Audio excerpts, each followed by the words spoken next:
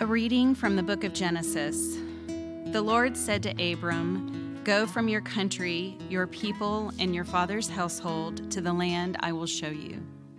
I will make you into a great nation, and I will bless you. I will make your name great, and you will be a blessing. I will bless those who bless you, and whoever curses you I will curse, and all peoples on earth will be blessed through you." So Abram went as the Lord had told him, and Lot went with him. Abram was 75 years old when he set out from Haran. He took his wife Sarai, his nephew Lot, all the possessions they had accumulated, and the people they had acquired in Haran. And they set out for the land of Canaan, and they arrived there. Abram traveled through the land as far as the site of the great tree of Morah at Shechem. At that time the Canaanites were in the land. The Lord appeared to Abram and said, "To your offspring I will give this land." So he built an altar there to the Lord who had appeared to him. From there he went on toward the hills east of Bethel and pitched his tent, with Bethel on the west and Ai on the east. There he built an altar to the Lord and called on the name of the Lord. Then Abram set out and continued toward the Negev. The word of the Lord. Thanks be to God.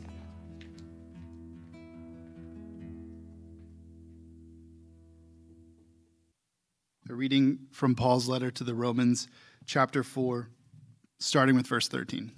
It was not through the law that Abraham and his offspring received the promise that he would be heir of the world, but through the righteousness that comes by faith. For if those who depend on the law are heirs, faith means nothing, and the promise is worthless, because the law brings wrath. And where there is no law, there is no transgression. Therefore, the promise comes by faith, so that it may be by grace and may be guaranteed to all Abraham's offspring, not only to those who are of the law, but also to those who have the faith of Abraham. He is the father of us all. As it is written, "I have made you a father of many nations." He is our father in the sight of God, in whom he believed, the God who gives life to the dead and calls into being things that were not. Against all hope, Abraham, in hope, believed, and so became the father of many nations. Just as it had been said to him, so shall your offspring be. Without weakening his faith, he faced the fact that his body was as good as dead, since he was about 100 years old, and that Sarah's womb was also dead. Yet he did not waver through unbelief regarding the promise of God, but was strengthened in his faith and gave glory to God, being fully persuaded that God had power to do what he had promised. This is why it was credited to him as righteousness. The words, "it was credited to him," were written not for him alone, but also for us, to whom God will credit righteousness. For us who believe in him who raised Jesus our Lord from the dead. He was delivered over to death for our sins and was raised to life for our justification. The word of the Lord.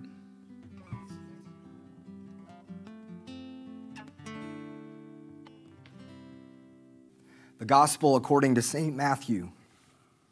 Glory to you, Lord Christ. As Jesus went on from there, he saw a man named Matthew sitting at the tax collector's booth. "Follow me," he told him, and Matthew got up and followed him. While Jesus was having dinner at Matthew's house, many tax collectors and sinners came and ate with him and his disciples.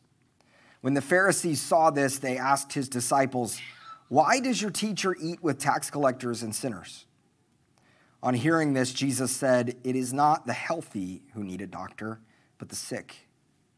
But go and learn what this means. I desire mercy, not sacrifice.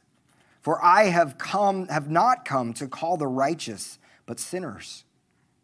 While he was saying this, a synagogue leader came and knelt before him and said, "My daughter has just died, but come and put your hand on her and she will live." Jesus got up and went with him, and so did his disciples. Just then, a woman who had been subject to bleeding for 12 years came up behind him and touched the edge of his cloak. She said to herself, "If I only touch his cloak, I will be healed." Jesus turned and saw her.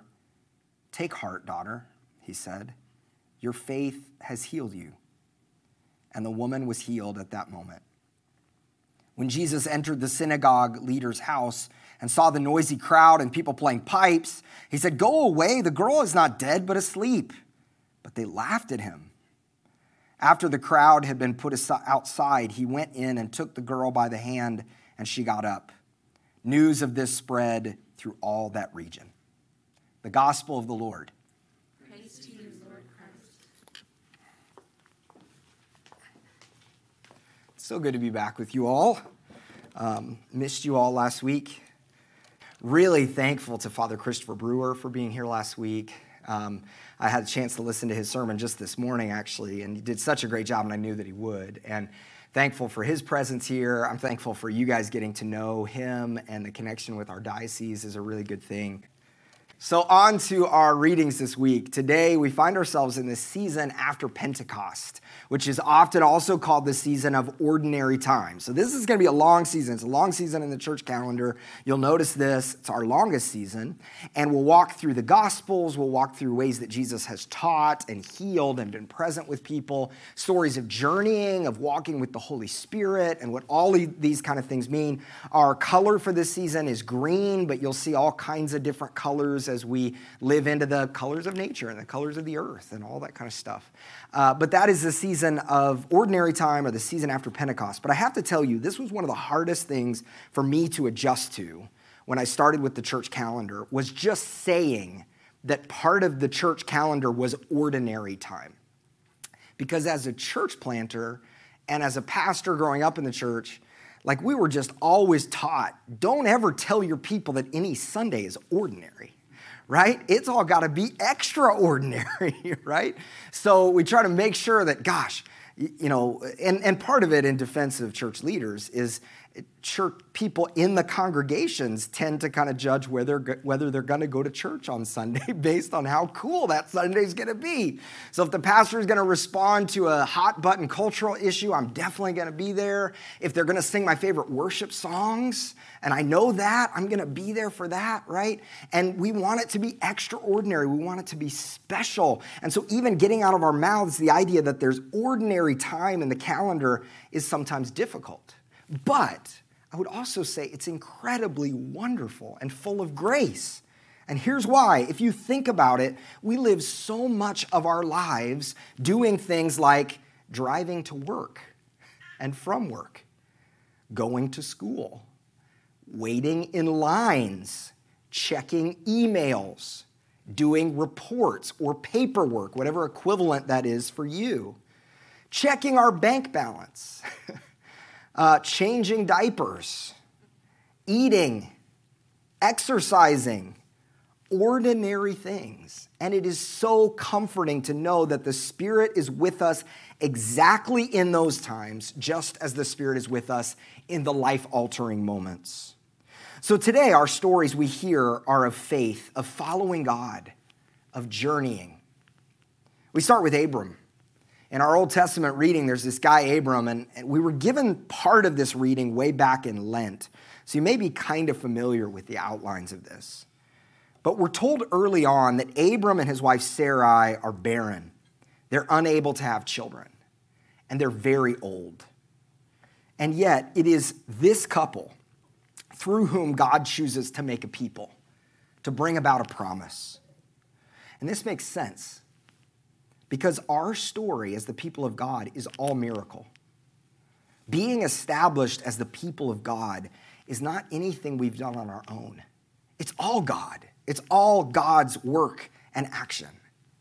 And of course, it's true in our lives that every gift, we said it today in the prayer, every gift that we receive is from God, right? Every good gift that we receive is from God, even the ones that look like they're from us. So think about, gosh, I worked really hard to build a business. Well, that's me doing it. Or I put food on the table for my family. Or I chose to get married to this person or to have children. All of these things, that even those things that we think are our doing, are actually gifts from God. But God chooses this family, the family of Abram, in such a way that it points to God's self, the one who brings fullness out of emptiness and life out of death. But God doesn't just say to Abram that he'll give him kids. All the fertility gods of the ancient world promised this. You could have kids if you worship this God. No. This God says he will make him a great nation, and all the nations of the earth will be blessed by this family. Unlike the pagan gods of the ancient world, God's not looking to get something from Abram. He's not trying to be grabby or selfish or manipulative. This creator God is not dependent on people. He's not dependent on Abram. Yet he chooses relationship with him and with them. So God speaks, and a faithful people are called into being. God disrupts Abram.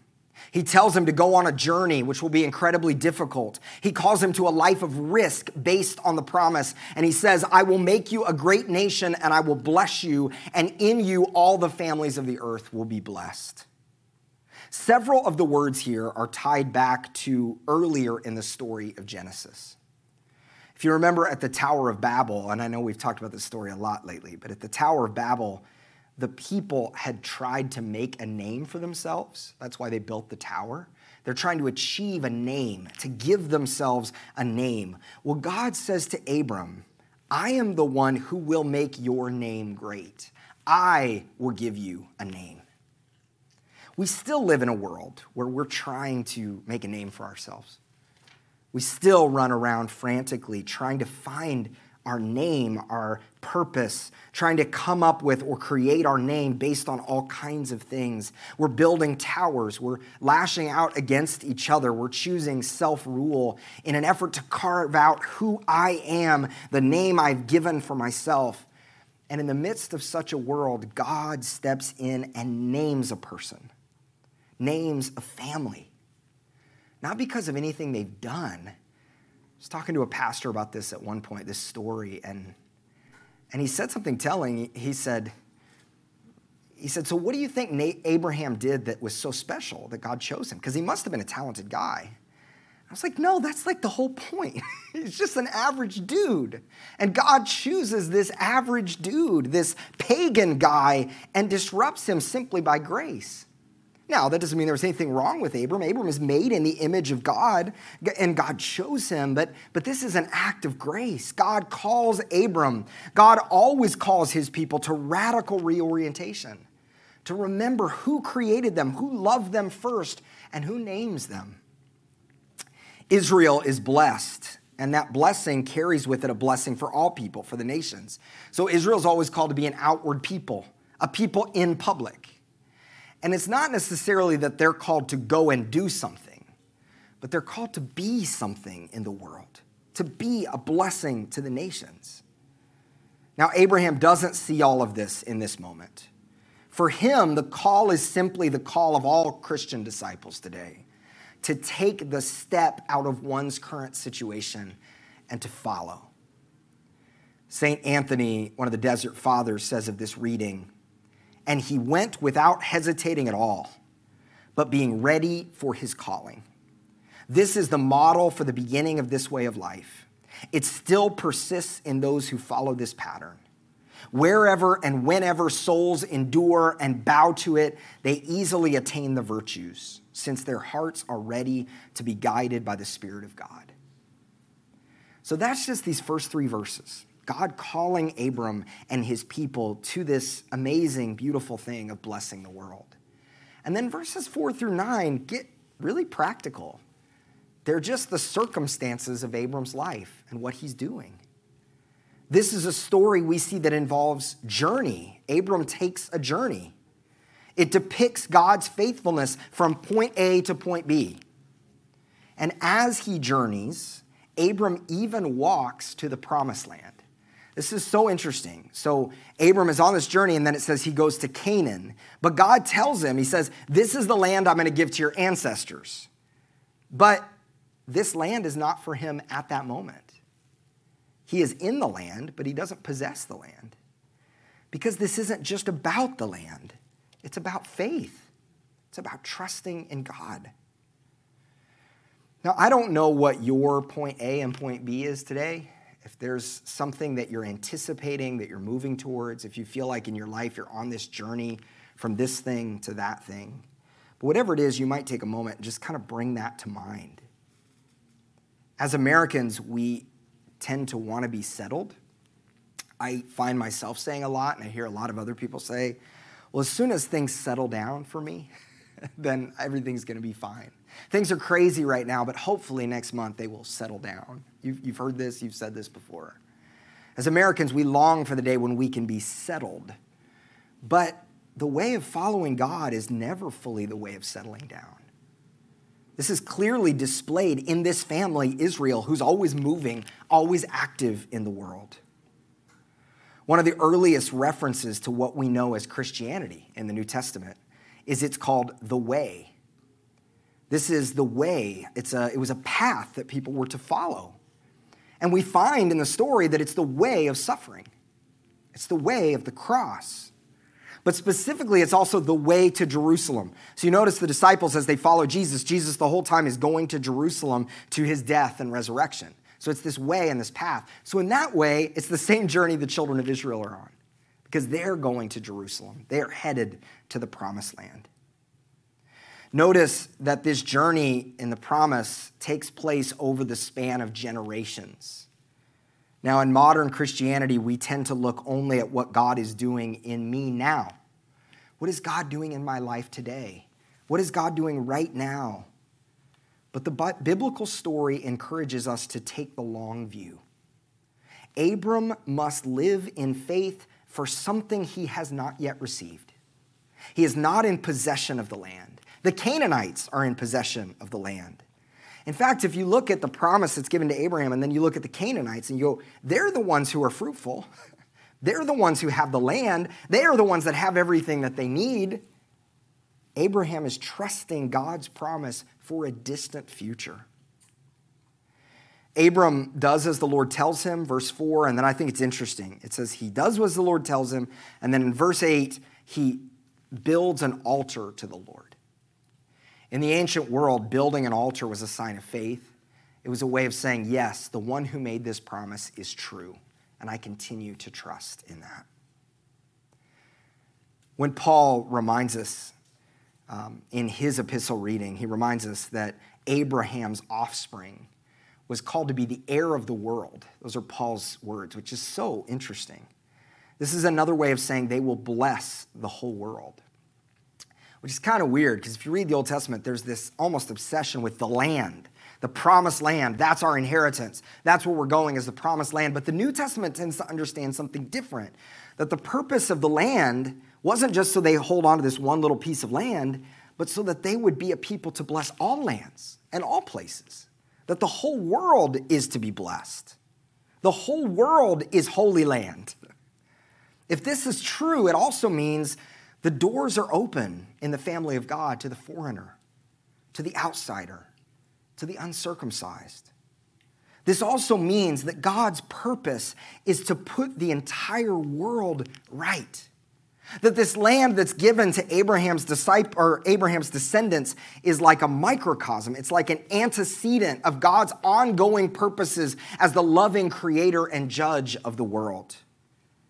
And Paul says, it can't be based on the law.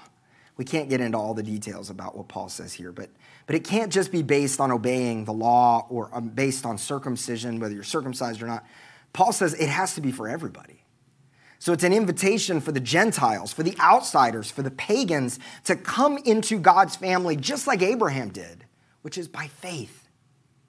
Verse 17 says, he is our Father in the sight of God in whom he believed. The God who gives life to the dead and calls into being things that were not.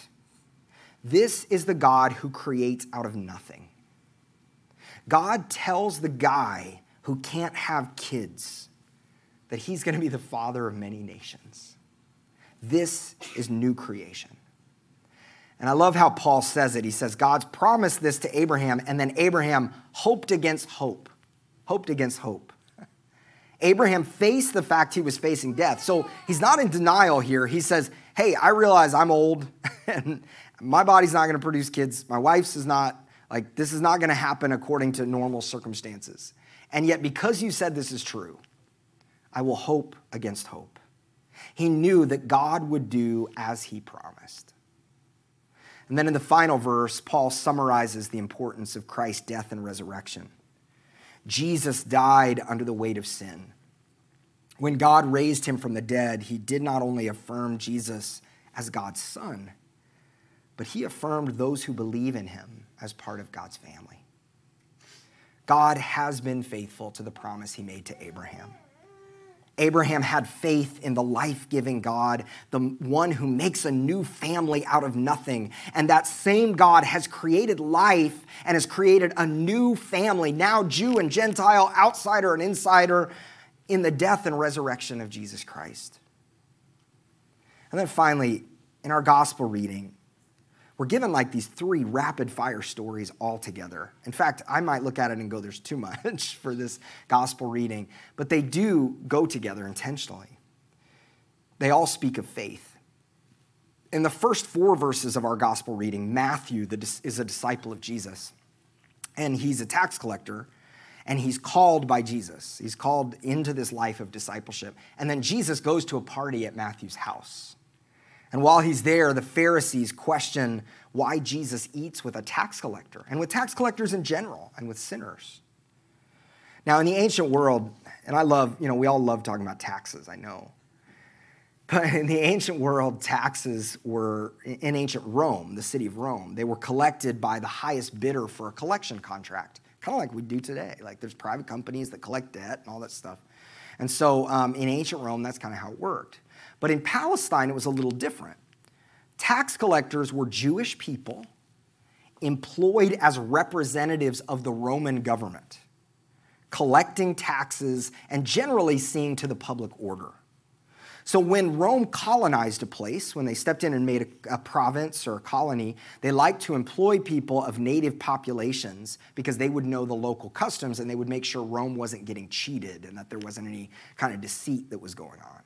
So what happened, interesting, is these tax collectors became representatives of the oppressive pagan government, but they were part of the people, right? They were one of the people, but they represented this oppressive pagan government. So you can see why the people hated them, because they represent our oppression, but they're one of us. It's like treason, it's betrayal. So tax collectors were looked at by their fellow Jews as suspicious, if not just outright hated by them. Matthew, the tax collector, is presumed to be the writer of this story. So he's telling his own story here. In Mark and Luke's gospel, he's not even called Matthew. He's called Levi. And the reason often given for this is that Mark and Luke wanted to hide the fact that Matthew was a tax collector. They didn't want necessarily to show that there was a tax collector among Jesus' earlier disciples. They even omit the description of him as a tax collector in their list of the apostles. It also may have been that Levi was his original name, and then once he became a disciple, he changed his name to Matthew. We don't know. But if Matthew is the author of this story, if he's telling the story right now, and he's telling the story of his calling, it's so interesting because he does so in the midst of a section on miracles. So he's telling all the miracles of Jesus, and then in the middle of it, he goes, and then he called a tax collector. He called me. Why would he do that? Well, on this day, during Matthew's shift, a young prophet springs by proclaiming the kingdom of God. This is so dramatic for Matthew because he sees it as a calling life out of death, that something new has happened, something new has changed. In fact, verse 9 even says, Matthew arose, which is resurrection language. He sees his call to discipleship as a kind of resurrection. The Pharisees have trouble with this. There were a bunch of laws for table fellowship at this time. They were more like customs, and it was an important function of social and religious convention among many groups in the ancient world, that we eat with these people and we don't eat with these people. And there were a few groups at the time that really emphasized the boundaries of table fellowship, how important it was that you eat with certain people and you don't eat with other people. Now, in our modern Western culture, when we eat, let's say we all go to a restaurant after this, it would be really weird if we all ordered food and then we said, just put it all in the middle together and then we'll kind of share it all together. That would be kind of odd. Today in our world, we go and we get our own individual plate and then we eat of that. Well, in the Western, or in the ancient world, and then also in many countries today, they eat more family style. Where, I remember going to China. They literally put it all in the middle, and you're given a plate about this big, and you take 2 or 3 bites, and you put it on your plate, but everything else is for everybody else. And that's more how they ate in the ancient world. So when you eat with somebody, you're dipping in the same bowls, you're participating in the same thing together, you're actually eating together. It showed a sense of solidarity, that I'm in this with you, and we are sharing of table fellowship together. So the Pharisees are outraged that Jesus is dipping bread with Matthew's friends. He's becoming friends with them, the ones who work for the enemy, the ones who oppress us financially, the ones who touch Gentiles all the time. Tax collectors were seen, because of this, as being ceremonially unclean because of their consistent contact with Gentiles and because they worked on the Sabbath. In fact, they're lumped in here, tax collectors and sinners. Sinners were also seen as unclean, but because of their sin. Well, in Jesus, the world is flipped upside down, or we might say is flipped right side up. Everything is different from how it was before. Jesus eats at Matthew's home. And the way this story is told is so interesting because the Pharisees are not invited to the meal. They're kind of like peeking in at the meal. So we don't know if they're standing at the door and just watching Jesus do this or what it is, but it's really strange. And so then they ask his disciples, why does he eat with tax collectors and sinners? Jesus says, it is not the healthy who need a doctor, but the sick. But go and learn what this means. I desire mercy, not sacrifice, for I have come to call the not righteous, but sinners.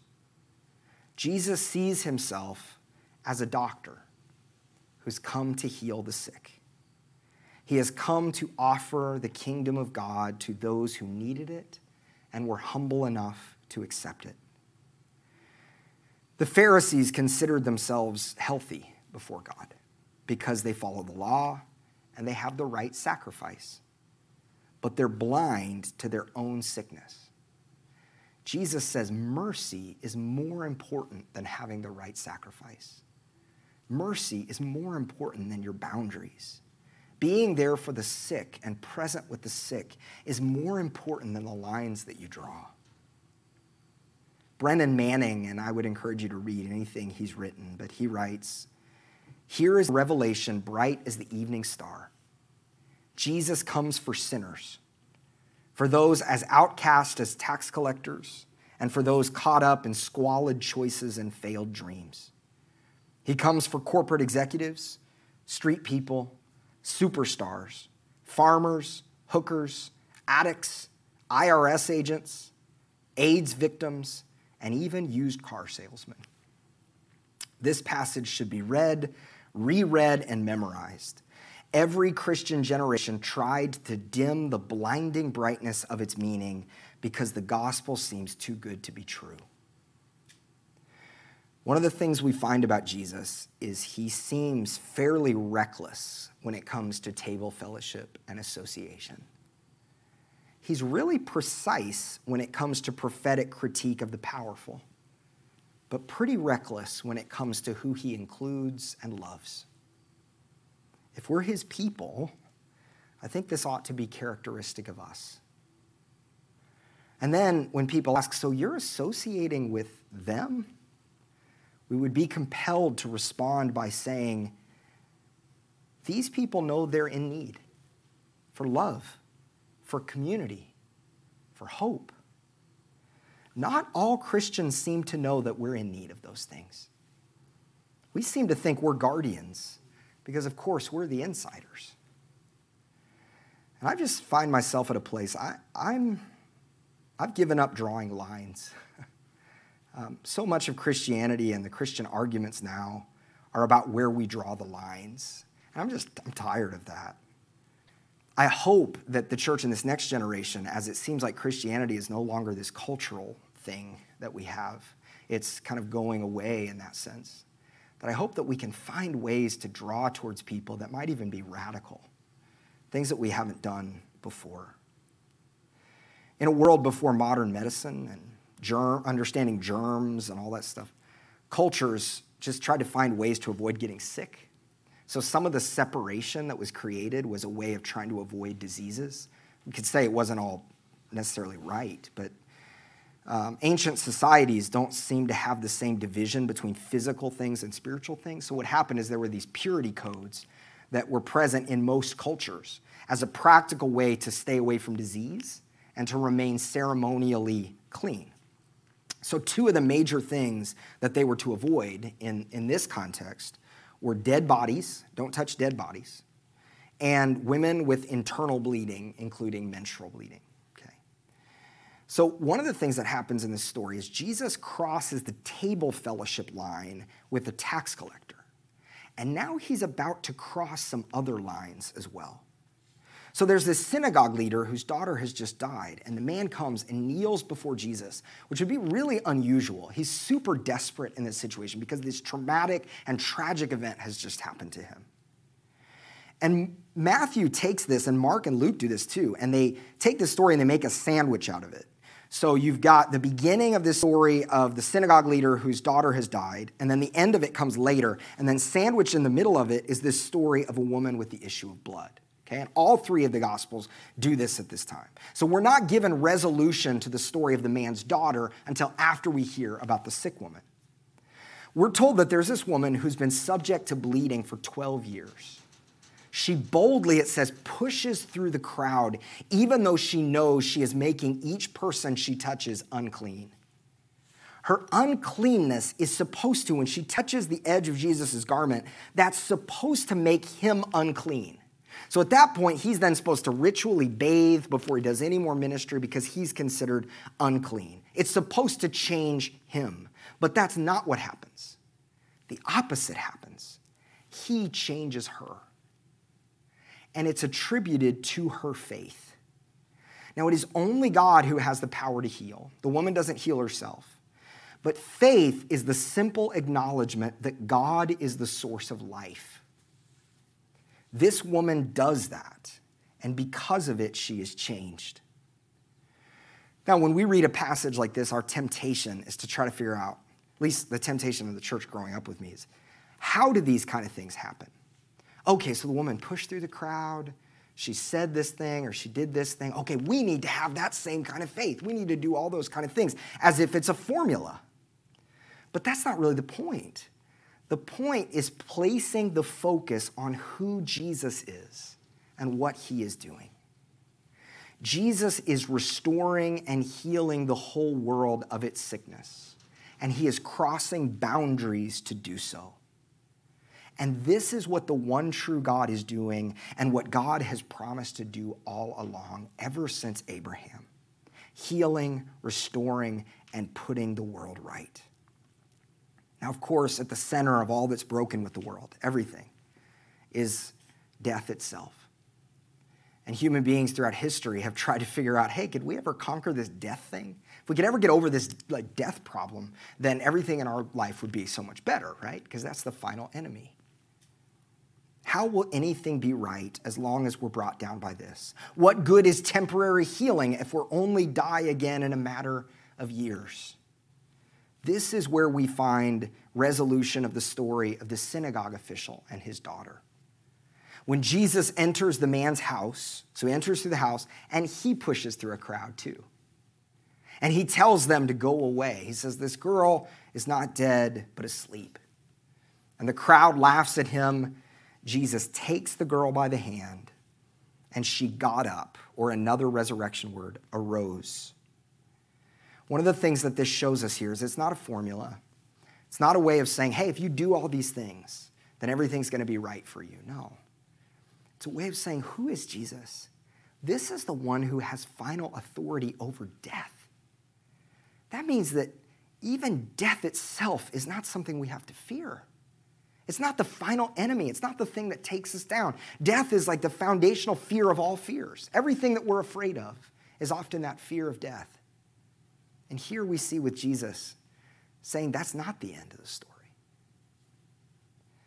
I'm going to end here. I know I've gone long today. I apologize. But in the church of my upbringing, so much of what we were told to do was to have more faith. Faith seemed like this currency that we could collect and use to manifest all kinds of things in the world, including for our own benefit, or usually for our own benefit. But in the Bible, faith is simply trust. I can't do it. I need God. That's the thread all the way through. So God promises Abram, who's barren, he'll be a father of many nations. And Abram just recognizes, I can't do it, but I can obey God. And then he goes and then he builds an altar as an act of faith. These are things you do when you know you can't do anything. God is your only hope. And this promise is for all nations and all generations. The whole world is God's, and God's people are called as agents of blessing to the world. But it is not our efforts that achieve this. It is only faith in the one who does it.